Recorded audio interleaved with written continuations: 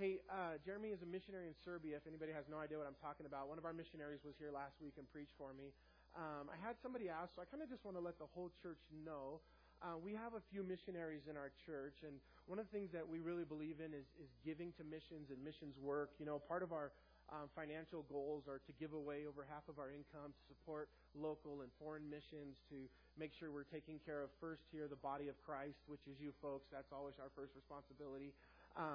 And so we have Vlad and Saveta in Georgia. We have Jeremy and Stacy in Serbia.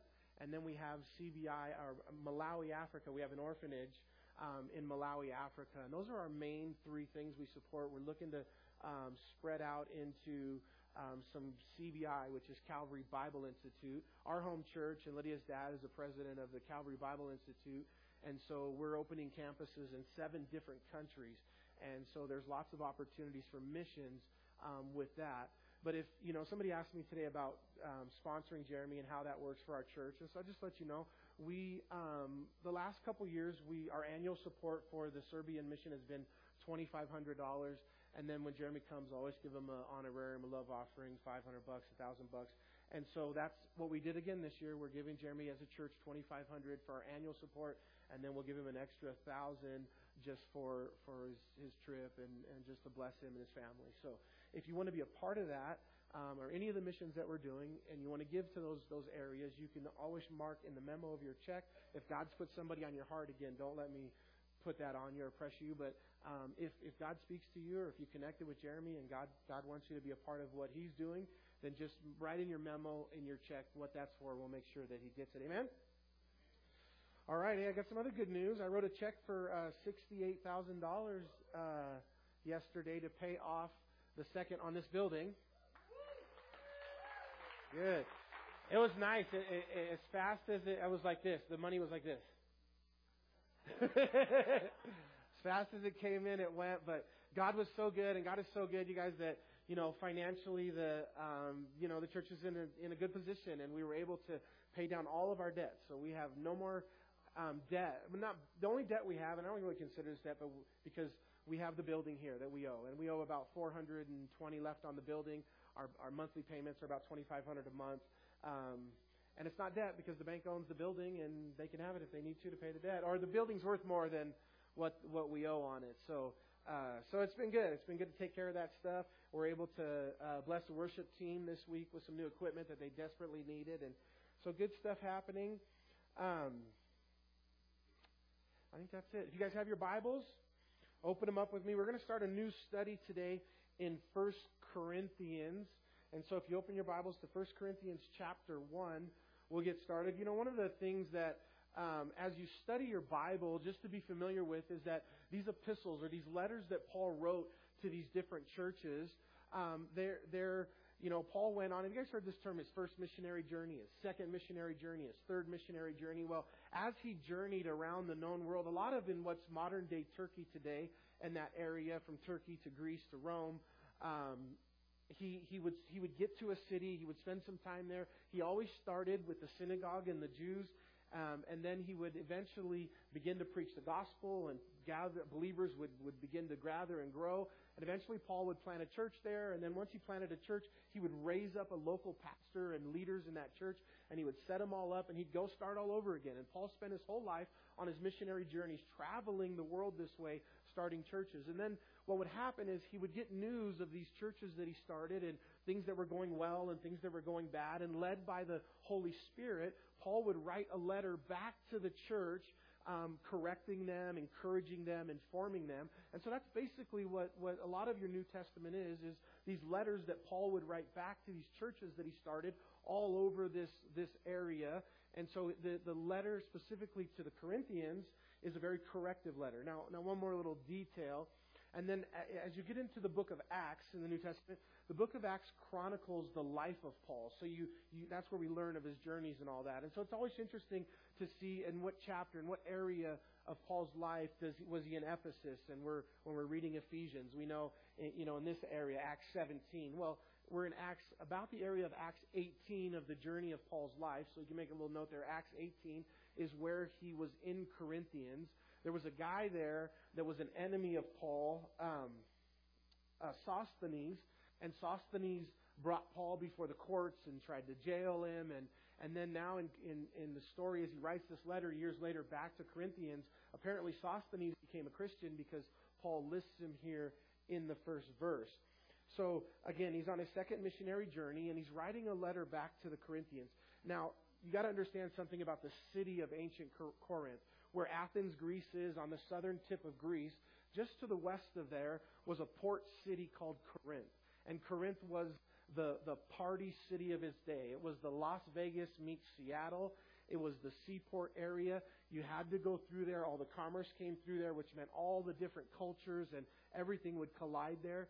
It was a cultural center for worship. So you had a big temple there to the goddess Aphrodite. Many temples there in Athens, but the big one at the time of Paul was to Aphrodite. And it was very sensual, and the worship of Aphrodite was done with prostitution.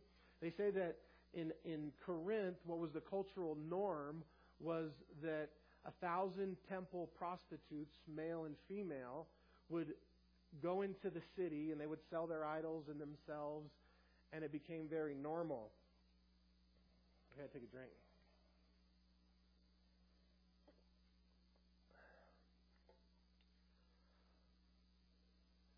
Just kidding. I want to make an awkward pause for you guys.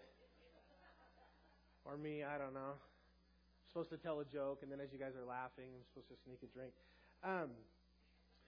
So again, Corinth was the party city. If somebody was a drunkard, if somebody was a partier, they were kind of titled a Corinthian. That was a way to say that they were this loose living. So what's fascinating about Corinthians is that the church was huge and was growing. They were gifted in the gifts of the Spirit and in so many different ways.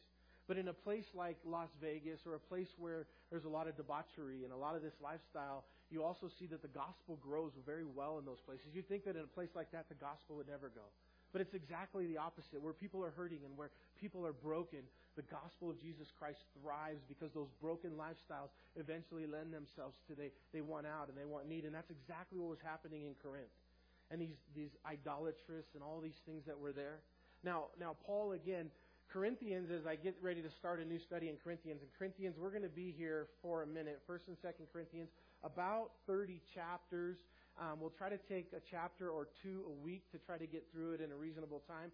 But we're gonna march through here. And some of this stuff is tough because Paul is correcting them, and it's hard to deal with. In one situation we'll get to in chapter 5, one of the guys in church is sleeping with his dad's wife, and then going to church and bragging about it.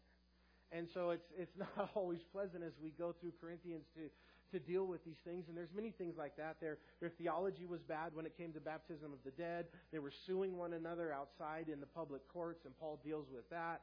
They were misusing the gifts of the Holy Spirit when it came to public assembly. They were having agape feasts or communion dinners, and they were getting drunk and leaving people out, and Paul deals with that.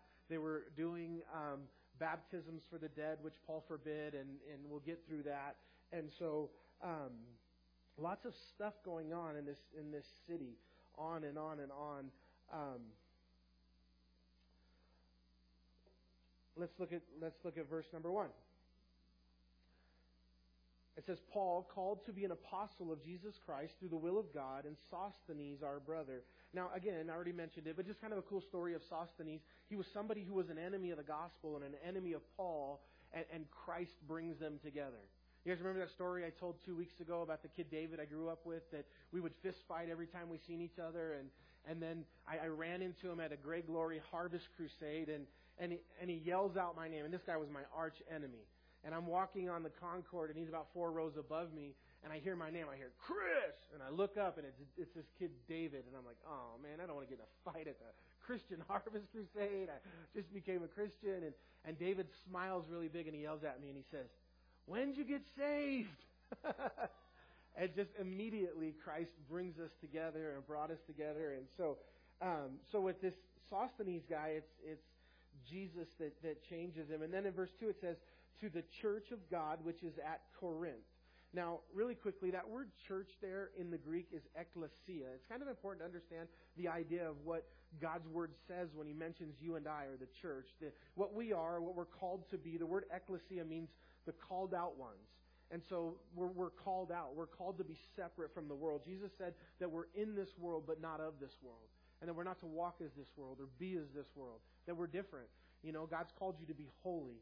God's called you to be sanctified. And those are, again, words that mean basically the same thing, that you're separated or you're called out to be different. You know, any dead fish can float downstream, but we're live fish swimming against the current. And then he says, to those who are in the sanctified in Jesus Christ, called to be saints, with all who in every place call on the name of Christ, our Lord, both theirs and ours. Now, you know, when you think of a saint, what do you think of? I know you think of me first, but besides that, do you think of, like, I don't know, what do you think of? Anybody? Saint what? Saint who? Christian? Christopher? Saint Paul? So, you know, the kind of the Catholic idea of a saint is, you know, somebody who's achieved a sainthood. They did miracles after they died. Somebody prayed to them, and there's this list. And if you meet all the criteria on this list that nobody will ever meet, then you get to be called a saint, or you become sainted. But really, biblically, that's not the concept behind the word saint. There's only two types of people in the world. There's either saints or there's ain'ts. So you're a saint or you're an ain't, and a saint is simply just somebody who's born again in Jesus Christ. Now, to think of yourself as, I'm Saint Chris, you know, I try to tell your mom or your dad, you're Saint so-and-so. Yeah, right, I gave birth to you, you ain't Saint nothing.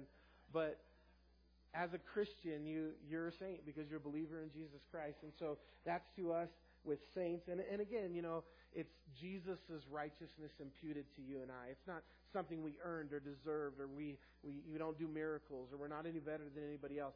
Saint just basically means born again. If you're a born again believer in Jesus Christ, you're a saint. And it says, who in every place call on the name of the Lord Jesus Christ, our Lord, both theirs and ours. And so, and the saints in every place, specifically who call on the name of the Lord Jesus Christ. And so again, encouraging us to call upon the name of the Lord Jesus Christ. One of the verses of the week this week in my daily devotions that God uses speak to me to call on the name of the Lord. It said, comes boldly to the throne of grace. That it's an invitation for you and I to come boldly. And that morning, I needed a lot of grace. I don't know what I was doing, but I probably ate too many Twinkies that morning. I was feeling bad, and I was like, God, you got to forgive me. And so I needed a lot of grace, and I opened my Bible app, and there it is. Come boldly to the throne of God, to the throne of grace. And so again, if you need grace, God encourages you to come boldly, and Paul encourages us here to call on the name of Jesus. Grace to you and peace from God our Father and the Lord Jesus Christ. Those are what we call Pauline greetings. He starts every epistle with grace and peace. They're always in that order. You'll never see them in the New Testament, peace and grace, because you can't have the peace of God unless you first experience the grace of God. You know, and the grace of God is a very powerful subject, and I think for a lot of folks, it's something that we have a hard time with because we want to earn our salvation. We want to earn our standing with God. We want to do something to deserve it, but you can do nothing to earn it. You can do nothing to deserve it. You have to receive it by grace. Amen? And then he says in verse 4, I thank my God always concerning you for the grace of God which was given to you by Christ Jesus. And again, to be thankful for that grace of God. I don't know about you guys, but I'm always so thankful for God's grace. You know, where I am and who I am and what I am, and only by the grace of God. I can remember one of my favorite stories of Gail Irwin. He's an old pastor at Calvary Chapel, has been around, and this young pastor had started a church, and the church was exploding, and things were going well, and everything was in line, and the news media got word of this new church that was starting up, and so they came to the pastor, and they said, oh man, look what you're doing, and look what's happening, and what do you owe the credit to? And Gail Irwin, Pastor Gail, is there, and he's watching it, and he just pauses, and he says, if this kid says anything but the grace of God, it's over. That it's all by the grace of God and for the God. And if he gives this to any other credit, any other reason why things are happening the way they're happening, this kid's in trouble. What do you think he said? The kid said, young pastor, I don't know either. He never told that. He never told that part of the story. Yes. Verse 5 says that you were enriched in everything by Him. Wow. Some of these verses in the Bible, you just read through them, but you don't like pause and chew on it for a minute. Listen, that you were, past tense, enriched by everything, in everything by Him. We don't always feel that way, huh? We don't always feel like God has enriched us. But know this and be encouraged through the Word of God that you've been enriched in everything, in all utterance and all knowledge. In verse 6, even as the testimony of Christ was confirmed in you, so that you come short in no gift, eagerly waiting for the revelation of our Lord Jesus Christ. Hey, camp on verse 7 for a minute. This is the imminent return of Jesus Christ. This is a doctrine that's taught in Jude and here in 1 Corinthians. You know, one of my many layers of the reason why I believe in a pre-tribulation rapture, and that before things get really bad, that God's going to take the bride out of the way. And this eminence that Jesus is coming. Timothy says that there's a special crown laid up for those who love the appearing of Jesus. And so, you know, in the Bible, there's 7 crowns that you can earn here on earth as a believer. I want 6 of them. The 7th one, you can have it, but I don't want it. That's the crown of the martyr. I'll pass on that one. But one of them is to simply love the appearing of Jesus Christ. And here Paul's encouraging us that we should look for the revelation of our Lord Jesus Christ, that Jesus is coming. You know, the Bible says in Hebrews chapter 10 and verse 25 that we should not forsake the gathering of the brethren. And then listen, especially as you see the day approaching. That verse is so for today. It's so for today that we're not to forsake the gathering of the brethren together. You know, I'm so amazed right now. One of the things that through all this coronavirus, and I don't know how you guys feel, but one of the things that's really shocking me, and I'm careful in holding it close what I say, but I'm very shocked how afraid everybody is. Afraid of death, afraid of whatever, but the mass fear. Because the fear didn't just affect a certain group of people, it's everybody. You know, it's amazing. And the news media is working overtime to promote fear.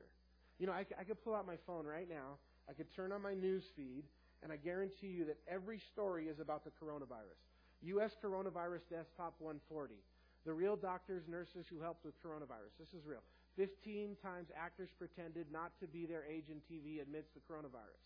Coronavirus updates. Trump dismisses rising. 5 fascinating weekend reads among the coronavirus. Bird sanctuary among... No, I'm just kidding on some of those. Most of those were all coronavirus. And now the new... they will not let it go. It's every day, every channel, every news, over and over and over again, feeding this fear. And then the last narrative to come down the pipe a couple of weeks ago. Now every other story is mask shaming, and if you won't wear a mask, that you know that the narrative to mask shame you. But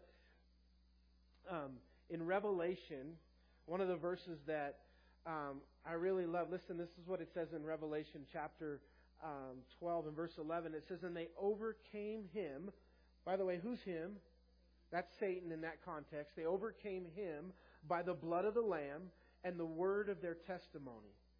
You know, and so they overcame Satan by the blood of the Lamb. That means through their salvation.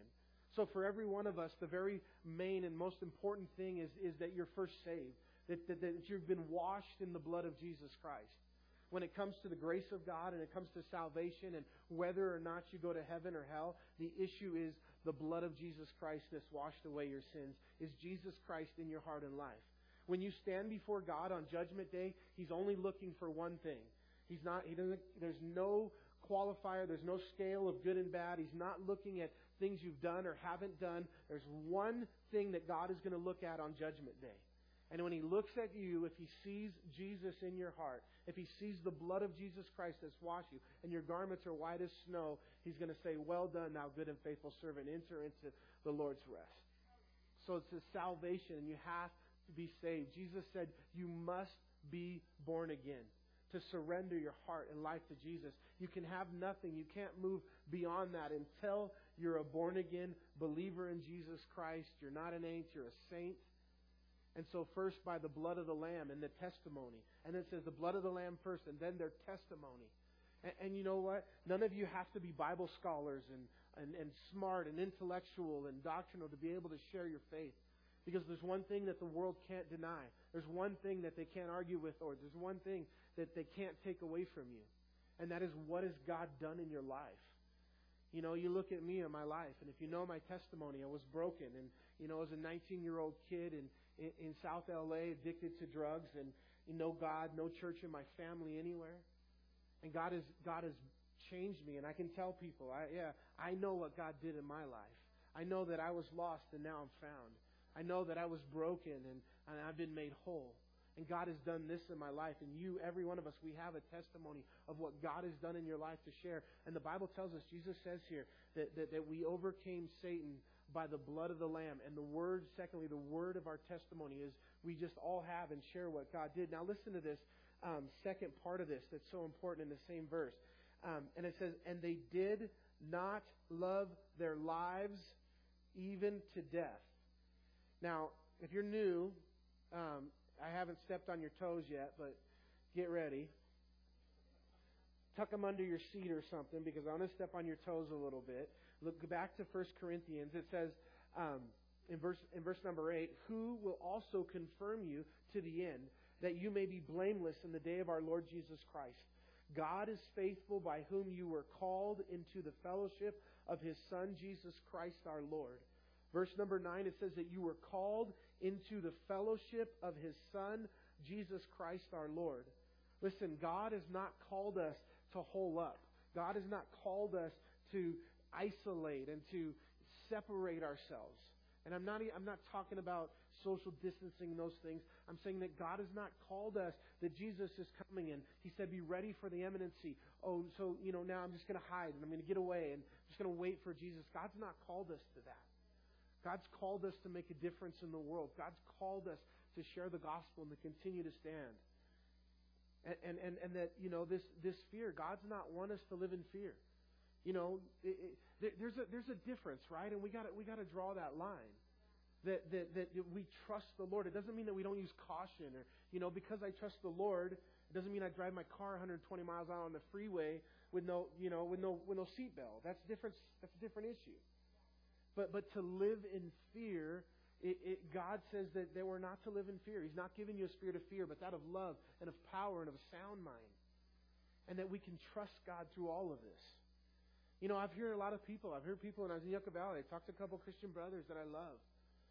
And one of them was telling me, I believe that the first seal has been broken and the spirit of Antichrist has been released. And the second seal of Revelation 6 has been broken. This pestilence he's been crowned because it says that the rider on the white horse in the first trumpet will receive a crown. It's called it the coronavirus. And again, we just got through going through 1st and 2nd Thessalonians, and the whole point of it was they thought they were going through the tribulation, and Paul says, you're not entered the tribulation. And I was trying to share this, and he had the opinion. I've heard that opinion again, that we are in the Great Tribulation and it's begun. Listen, you're not, and we are not in the Great Tribulation. Huge difference. Those are two horsemen. If he believes two horsemen have already ridden, by the time the four horsemen of the apocalypse ride, which is the very first thing that's going to happen when the 7-year tribulation begins, a third of the world's population is going to be killed.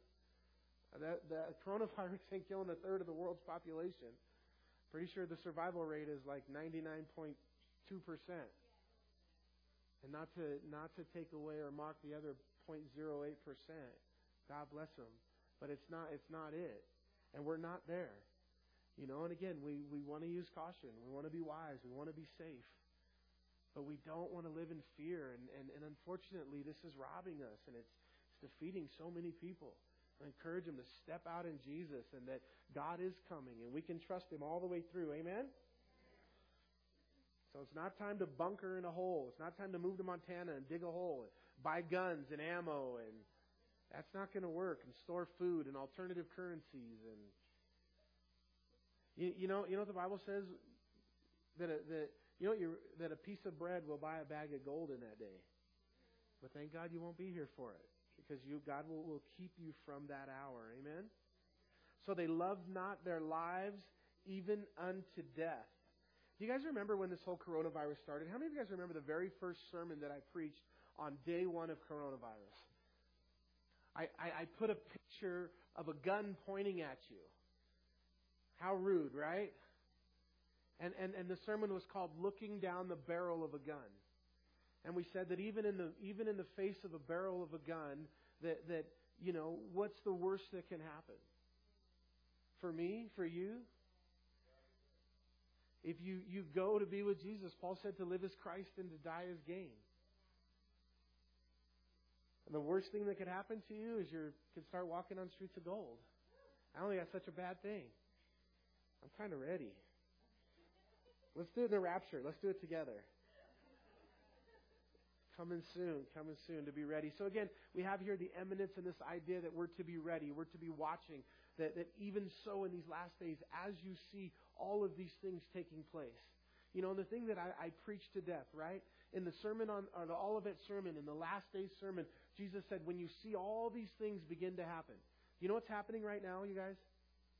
You are seeing all of these things begin to happen. When you see all of these things begin to happen, Jesus said what?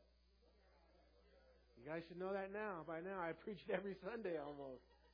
When you see these things begin to happen, look up, your redemption draws nigh. He did not say to be scared and hide and store and shoot people in Jesus' name if they come and try to get your food. None of those things. So be encouraged. He's not giving us a spirit of fear, but that of power and of love and of a sound mind. You know, and we got to turn these news stories off. I saw this meme. It was so true. It said that it was a bunch of Amish people. And they were in this Amish community, and they're looking around each other, and the guy's like, you know what? We haven't had coronavirus. Well, how come nobody here's had coronavirus? The other guy said, oh, that's because we don't have TV. Yeah. You know, unfortunately, to some degree, we in the United States, we've made the church a cruise ship. And you know, I've shared this concept with you guys years ago. I've shared this concept with you guys in our church that we're not a cruise ship. We don't want to be a cruise ship. But unfortunately, that's what happens. You know, church is very comfortable, and church is very easy. And, you know, we fight over the stupidest things, the color of the carpet, and, you know, this and that. And we miss the issue of what the power of the church is intended to do and intended to be. We're called to be salt and light and make a real difference in the world. You know, we're trying to do our best here to affect our environment and our community. And we're reaching all the way to Malawi, Africa, where we're feeding children on a daily basis on the real and giving them Jesus, and raising up pastors in Serbia, and all kinds of people in the country of Georgia, Iranians and all. Georgia has no immigration laws as we support what they're doing there. And they're bringing people from all over that area of the world to train them up in ministry. And trying to make a difference. But the church is not a cruise ship. It's a battleship. And so if you're here and you're sitting in your chair today, you're not on the lounge next to the pool. That's a different time. That's a vacation. Imagine it's a battleship. So what would be in front of you if you were on a battleship? Depends what your station is. Everybody would have a different station. The battleship has lots of stations. There's somebody in the galley that's making the food. There's somebody that's sitting behind the guns. There's somebody that's driving it. But again, the church is a battleship, but for that concept to work, every one of us, you and me included, have to understand that you have to take up a station on the battleship for Jesus. Amen? You guys are sleeping. That was better than you said amen to. No, I'm just kidding. Hey, let's go back, verse number 10. Hey, we're going to switch gears here a little bit. So all of these problems in 1st and 2nd Corinthians. I mean, tons of problems, you guys. Heavy stuff, right? I mentioned some of them. Abusing the Lord's Supper, the gifts of the Spirit in public were being misused. They were taking church members to public courts. Their theology was bad with respect to resurrection of the dead and other things. They celebrated the Lord's Supper and drunkenness. There was immorality, incest, all kinds of issues in the church in Corinthians. This city and this environment that the church was in was infecting the church. And they were having a hard time separating and growing in these areas. And so all of this stuff going on in this church. You know, Paul says about the Corinthians, he calls them carnal Christians. Now, if you're Spanish or Mexican, you're not carnal. That's different. That's your homeboy, carnal. Me brother. But carnal Christian, or carne asada maybe? Carnal Christians. So they were worldly. But what's fascinating is even though they struggled, and some of them, as Paul himself described them as worldly or carnal Christians, that they would all go up in the rapture, that they were all children of Christ under the grace of God. But in this city and in all of these problems, the biggest problem, the first problem that Paul's going to address to the Corinthians in the book. Anybody want to take a wild guess? Division. Look at what it says in verse 10. Now I plead with you, brethren, by the name of our Lord Jesus Christ, that you all speak the same thing, and that there be no divisions among you, but that you perfectly join together in the same mind and in the same judgment. For it has been declared to me concerning you, my brethren, by those of Chloe's household. So Chloe was gossiping to Paul. She came in, hey, this is what's happening over here. And so Paul's like, hey, Chloe told me about you guys. If you're like a gossip, your name should be Chloe. I think that just fits, right? No, Chloe was cool. She was just telling Paul what was going on. That there are contentions among you. Now I say this, that each of you says, I am of Paul, I am of Apollos, I am of Cephas, or I am of Christ. And then 13, is Christ divided? Question.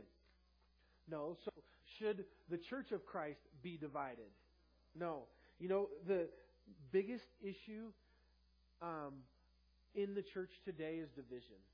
Through gossip and murmuring, and the number one problem, I've been a pastor for 25 years, and 90% of the major struggles that I have and depressions and hardships come through the area of division in the church. Through gossip, through murmuring, through complaining and problems that, Jesus said, I will build my church and the gates of hell will not prevail against it. Satan is not attacking us from the outside and prevailing against the church, but he is effective at attacking the church from the inside. They say the average pastor quits over 7 people who are upset with him or don't like what he's doing. In a lot of places, in a lot of denominations, and thank God that we haven't, and for the most part, Calvary Chapel's escaped a lot of this, but the average stint that a pastor makes it in the church is 2 years, 2.5 years, before the divisions and the troubles. Turn back one page to Romans. If you're in 1 Corinthians, turn back one page, and you'll find yourself in Romans 16, and look at verse number 17. Romans 16:17.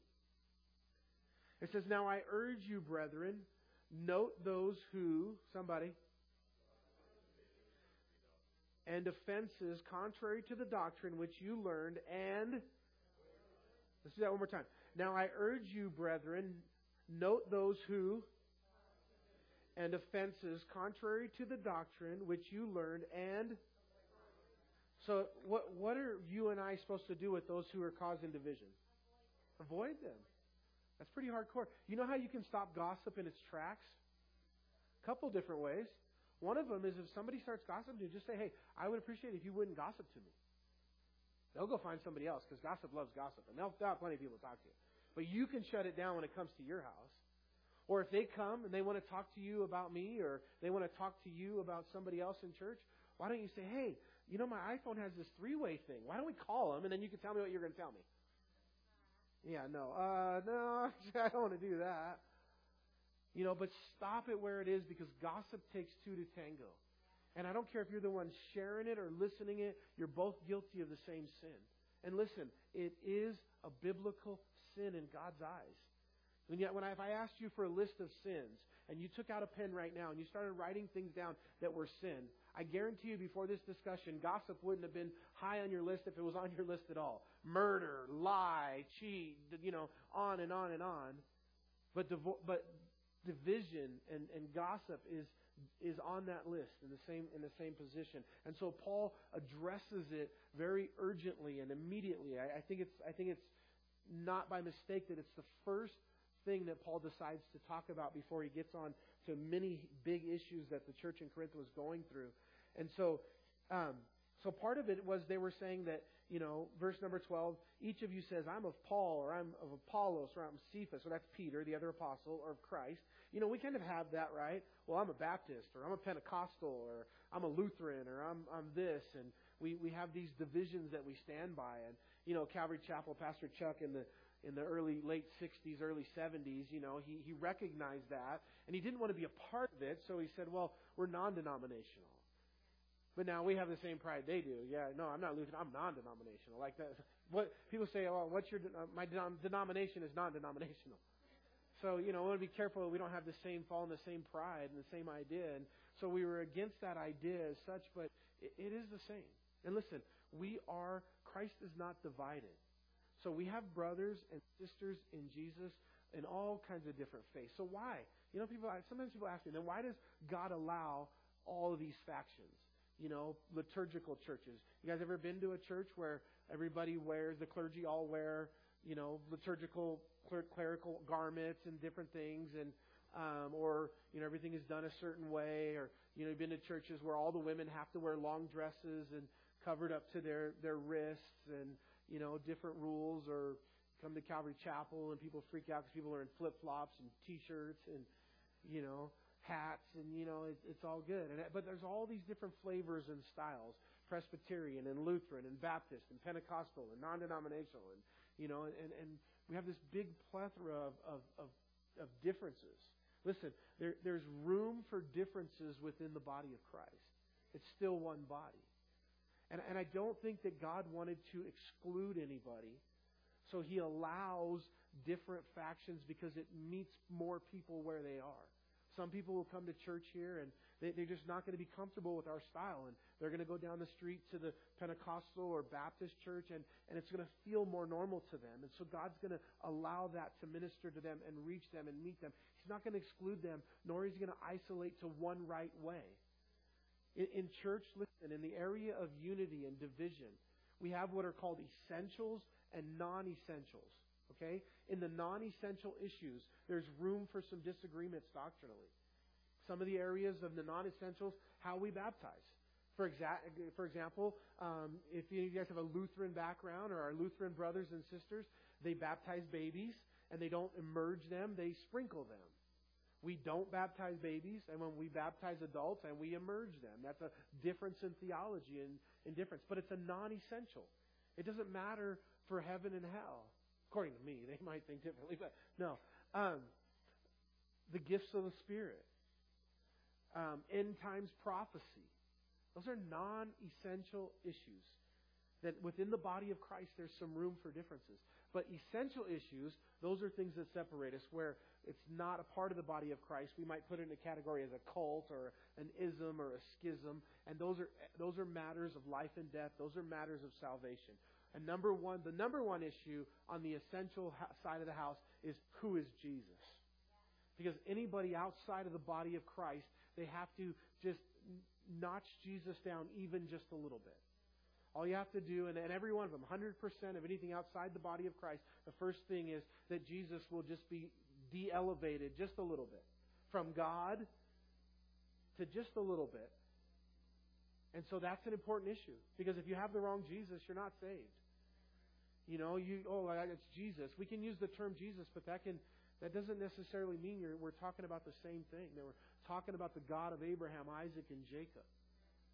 That you have, that's an essential issue. So in those areas, you know, there's a reason that we divide.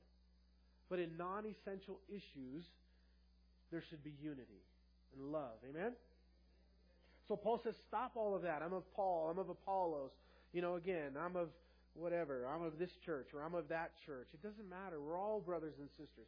You know what's going to be a difference when we get to heaven? Not a thing. We're all going to be in the same heaven, walking on the same streets. Those folks are going to be our neighbors and our brothers and sisters, literally in Christ. Is Christ divided? No, He's not divided. And then in verse 13, was Paul crucified for you? Was Pastor Chris crucified for you? Hey, what do you got to be proud of or pride in your life? Did you die for anybody? Did you rise again from the grave? Do you have a heaven to bring people to, or hell to send people to? No, we don't. And Paul says, who am I? Or were you baptized in the name of Paul? No, you weren't. You weren't baptized in the name of Calvary Chapel. When I baptized you, I didn't say I baptized you in the name of Chuck Smith and Calvary Chapel. I said I baptized you in the name of Jesus. I baptize you in the name of the Father and the Son who is Jesus and the Holy Spirit. And the reason why I have to say it that way is because weird folks get things twisted. So I just cover all my bases. In the name of the Father and the Son who is Jesus and the Holy Spirit. Amen. And then he says in verse 14, I thank God I baptized none of you. What? Why would Paul thank God that he didn't baptize anybody? If baptism is how we get saved, actually that just blows a pretty big hole in baptismal regeneration, which is the folks that believe you have to be water baptized to go to heaven. That's just not true. You know, obviously the number one example is the thief on the cross. The thief on the cross was a terrible guy. He was rightfully being on death row and being convicted and sentenced to death. If he was in our society today, I'm pretty sure every one of us would agree that he belonged on death row and belonged to have his sentence carried out.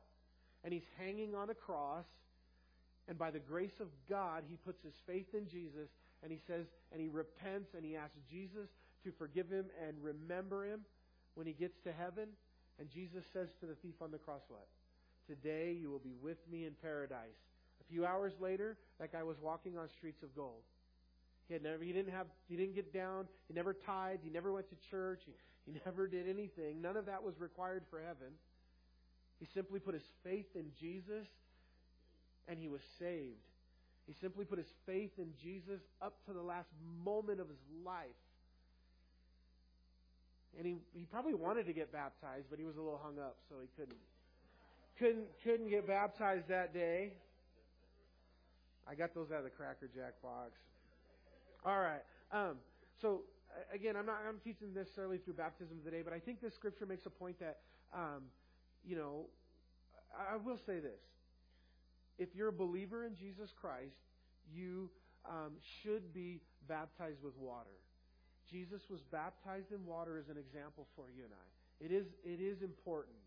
You know, I really believe, as a pastor, the greatest joy in ministry for me is baptisms. It always is, because everything you do, all the life that I spend trying to see like fruit, baptisms represent fruit in ministry. Those are people that are going to heaven, that maybe that were not going to heaven before, that were brought out of the darkness into the light. So it always brings so much joy to get to baptize folks, and it is important. So if you've not been water baptized and you're a believer in Jesus Christ, fix that. Get baptized. The next time we'll be announcing them when we do our baptisms, and get water baptized. It's super important. But just understand, it doesn't save you, and I won't baptize you until after you're saved anyways. You get saved first, you ask Jesus in your life, you surrender, and then you get baptized as an outward sign of what's inwardly happened in your life. In verse 14 he says, or verse 16, he says, yes, I also baptize, verse 14, I thank God that I baptized none of you except for Crispus and Gaius, lest anyone should say that I had baptized in my own name. Yes, I also baptized the house of Stephanas. Besides, I do not know whether I baptized any other. For Christ did not send me to baptize, but to somebody preach the gospel. Somebody say, preach. Not with wisdom of words, lest the cross of Christ should be made of no effect. And so, again, Paul was saying, not with wisdom of words. And if we're not preaching with wisdom of words, what's left? It's the Word of God. We preach the Word of God. I believe in that wholeheartedly, that it's the Word of God that changes lives. The more I could get up here every Sunday and just read chapters of the Bible to you, and your lives will change. Because it's the Word of God that changes lives, not any fancy words. And then in verse 18, he says, in a kind of change of venue now a little bit, we're leaving the division talk. He's kind of covered it. He's pretty clear. He doesn't want division in the church. And that if we find division, we're to avoid that person. And then in verse number 18, for the message of the harmonica is, for the message of the cross is foolishness to those who are perishing, but to us who are being saved, it is the power of God. Somebody say amen. One more time, listen. For the message of the cross is foolishness to those who are perishing, but to us who are being saved, it is the power of God. Do you know anybody that would fit in that category, that the cross is foolishness to them? Unfortunately, I know some folks that the cross to them is foolishness. And I'm appalled by it. I wear a cross now.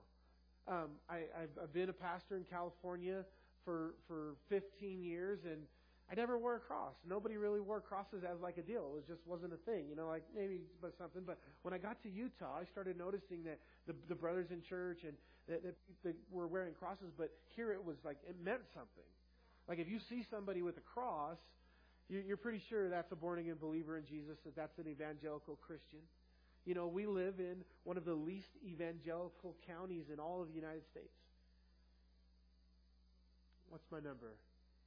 It's less than 1%. It's like 0.76% evangelical Christian population in Tooele County.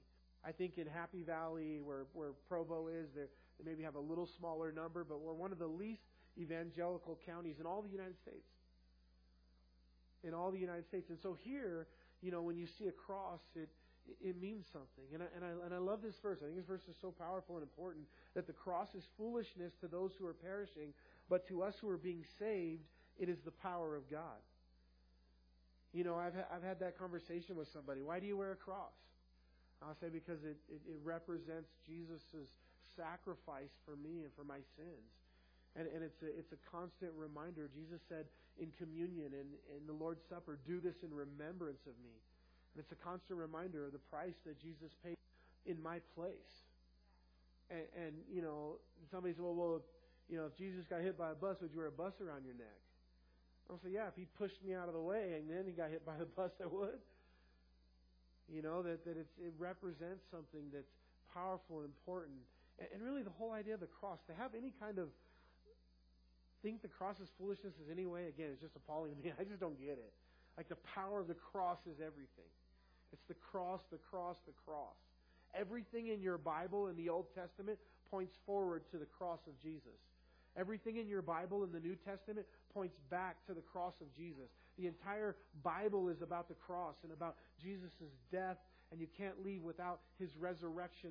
That's a key component to the cross. His death and resurrection.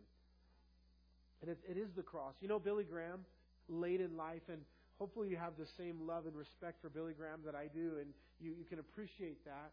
But he was going to make one last crusade, old in his age. He was in his 90s. And they were going to do it. He couldn't preach anymore and go public, so he was going to make a film, and they actually aired it all over network television. Fox News actually aired it. It was one special him and his son were working on. And his last message that Billy Graham wanted to share with the world, it went all over the world. Last evangelical Billy Graham crusade. They did it on video. You remember what he called it? The cross. From the heart of Billy Graham. What do you want this last message to be called, Billy? The cross. And they just made a story about the cross. And then he goes on and he says in verse 19, for it is written, I will destroy the wisdom of the wise and bring to nothing the understanding of the prudent. Where is the wise? Where is the scribe? Where is the disputer of the age? Has not God made the foolish wisdom of this world? For since the wisdom of the world through wisdom did not know God, it pleased God, though the foolishness of the message preached to save those who believe. For Jews request a sign, and Greeks seek after wisdom. But we preach Christ crucified. To the Jews a stumbling block, and to the Greeks foolishness. But those who are called, both Jews and Greeks, Christ the power of God and the wisdom of God, because the foolishness of God is wiser than men, and the weakness of God is stronger than men. He says that He uses the foolish things of the world to confound the wise. You know what you find in the church? It's funny because when God recruits, He doesn't, when He was looking for the disciples, for example, Jesus prayed all night. It says that He stayed up all night long praying. So it was 8 hours, 10 hours, 6 hours. But He stayed up all night praying. And the next morning, He chose the 12 disciples. Now, He chose some knuckleheads. So either He blew that prayer the night before, or that's what He prayed for. And He chose everyday people, electricians and be plumbers today, and mailmen, and just common men of His day. Some in politics, and some average people. But he just chose the foolish things of the world. You know what He didn't do? He didn't go to the Yale graduation line and wait for the top 1% of the class to come off the graduating line and recruit them as disciples of Jesus. He takes the foolish things of the world, and they're all welcome, don't get me wrong. But He takes the foolish things of the world to confound the wise. And the church is made up of a bunch of broken people. When King David was running for Saul, God gathered around him some men that were disgruntled and in debt and discouraged.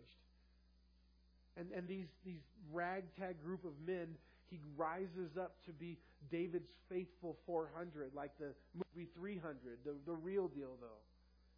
And these men are just like you and I. And when we go and we share the gospel, to be honest, if you got a bunch of initials after your name, it's pretty more difficult to share the gospel to people that are accomplished and so know everything. They're not the ones out there, the rich and powerful, receiving the gospel. It's the average, everyday person. And then in sharing the gospel, God takes broken people. Within Calvary Chapel, as Calvary Chapels really began to grow, in 1994, Calvary Chapel became the largest non-denominational church in the world. And 95% of its pastors didn't have college degrees. Most of their degrees were former drug addicts and former this and that and hippies and all this. One of the largest Calvary Chapels in the network in San Diego, Mike McIntosh is the pastor there. And Pastor Mike was he was a hippie in the 60s, and he had taken so much acid that a shotgun went off in a room that he was in. And he believed that it hit him. And it didn't touch him, it hit him, just the sound. And for months he walked around the streets of San Diego as a zombie, believing half of his brain was blown off. And God restored his mind and his brain. And he got saved and he became a leader and a pastor, and he started a church in San Diego that grew to be one of the largest churches in San Diego. And he's an amazing person. I mean, Pastor Mike is an amazing Bible teacher. He's done missions all over Mexico. But this is a foolish thing of the world that God has chosen to confound the wise. Why did He do it? Pretty simple answer. Because then no one can get the glory but Him. If I can use a guy like that, take this crazy dude off the street who's walking around like a zombie in a state thinking half his brain is blown off, to becoming a servant of God, only God can get the glory. When you see what God does through my life, you say, there's no way, it has to be God. And your life as well. God takes the foolish things of the world to confound the wise for God's glory. If part of the problem is, right, if I had a bunch of letters after my name, those fancy letters, whatever they are, ESQ, DDS, CEO, MDiv, Masters Diviv, BVDs, I don't know, like, if I had some letters like that after my name, you might say it's all of those things that there's a reason why God's using them or this is happening. But that's not it at all. It's only by the what? Woo! Somebody. It's only by the grace of God. Hey, we're almost done, you guys. And then in verse 26, he says, we might finish the whole chapter today. It says in verse 26, for you see your calling, brethren, that not many wise according to the flesh, not many mighty, not many noble are called. Now, listen, he says not many. Okay? So again, not to exclude the mighty and those that I talked about, the really higher echelon, that they are called as well. But it says not many. The bulk of what God has done, He did it with a ragtag group of fishermen that were just out of control and turned the whole world upside down. And then he says in verse 27, and he's still doing the same thing today. But God has chosen, here's that verse, the foolish things of the world to put to shame the wise. Now you understand your pastor. And God has chosen the weak things of the world to put to shame the things which are mighty. You know what God does right all the time? He's all the way through. Well, you think of Gideon and his men. You guys know the story, right? Gideon, and he has 35,000 men, and they're up against 135,000 Assyrians. And he goes and prays to the Lord, and he's 100,000 men short. And God says, Gideon, you got too many men. What you talking about, Willis? So yeah, you got too many men. Go and tell those who are scared to go home. And then Gideon goes and he says, God says those that are afraid can go home. And the men leave, and then they keep leaving. And then he says, Lord, okay, now, when the God says, you still have too many men. And he says, take them down to the water. And he said, the ones that put their face down in the water like a dog, he said, send them home. And the ones who reach down in the water and bring it up to their face, he said, put those over here. And so Gideon's watching the men, and they go down to the water, and some get all the way down in the water like a dog and lap it up, and he puts them over here. And then some bring it to their hands, and he puts them over here. 300 brought hand to mouth, and Gideon put them over here. And God said, send all these home. I'm only going to use these 300. Now the odds are 450 Assyrians to 1 Hebrew. Multiple times in the Bible, God has those same exact odds, 450 to 1. When Elijah fights the prophets of Baal in Samuel, 450 to 1. God likes those odds. God feels like He's ready to fight now when it's 400. He's kind of a fair fight when it's 450 to 1 against Him. So 300 men. Some people say, oh yeah, these 300 that reached down in the water. The reason why God chose them is because they were noble. And they were the warriors. And they were the ones that were watching over their shoulders. And not falling off the stage. And they were kept a willful eye. And they were the real neat guys, the tough soldiers. No, those are the guys that were too fat and lazy to get all the way down in the water. Those are the ones that God chose because that fits the story of what God wanted to use so that God would get the glory and that we could trust Him and that we could just know that God was going to show up and do a miracle. Amen? And then he says, in verse 28, again, the same idea. The base things of the world and the things which are despised, God has chosen. It makes me feel good. God has chosen me despite of me. You know, anything that happens, it's in spite of me. It's because God has chosen me, and know that you have been chosen. And you don't have to earn it. Like, you know what's so cool about God? God knew you were all messed up, and He chose you anyways. And then when you mess up more, He's not like, oh, I made a mistake.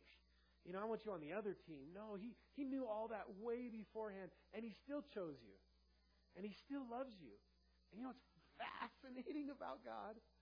The Bible says that He even likes you. It's true.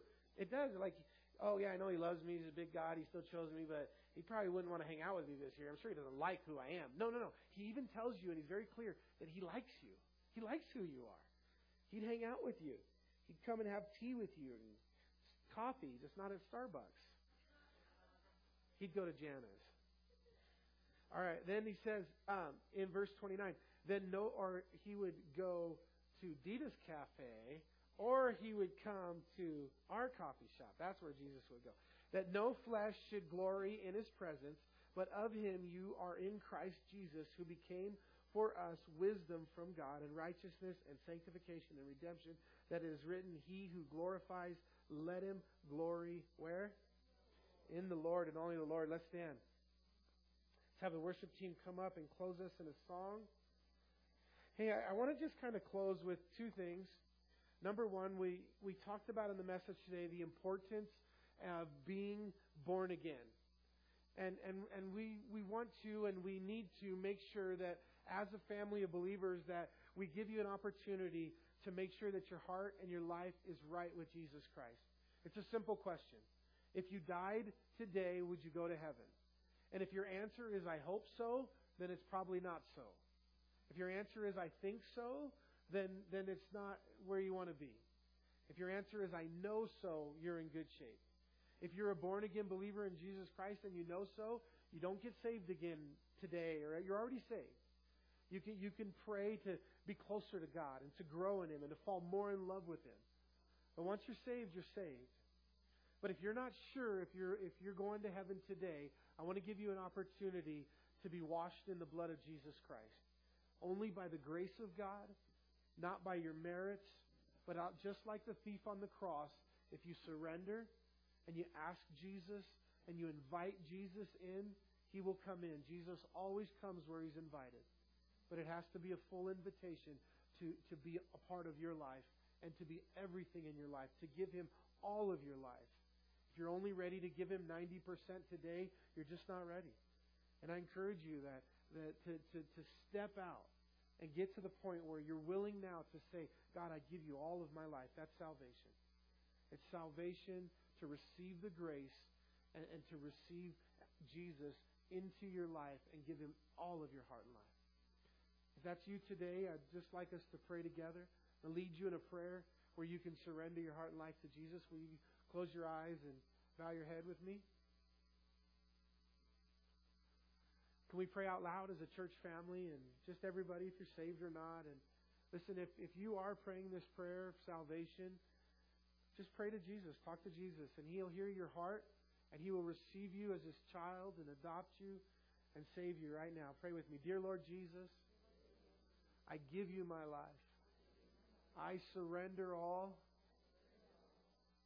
I know that you died on a cross and rose again the third day.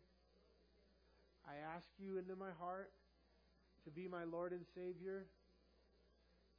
Please fill me with your Holy Spirit. In Jesus' name, amen. Amen. We love you guys. God bless you guys. We're going to sing a last song. I believe Josh and Amber will be up to pray for you. If you'd like individual prayer, Darlene and Kevin, are you guys okay to pray for folks today? Okay. Darlene and Kevin will also be up. Again, if you have some individual prayers, if you need physical healing, if you need anything in your life, you want maybe a praise report or something encouraging, we invite you to take this opportunity to receive and be prayed over as we sing this last song. God bless you guys. Have a great week.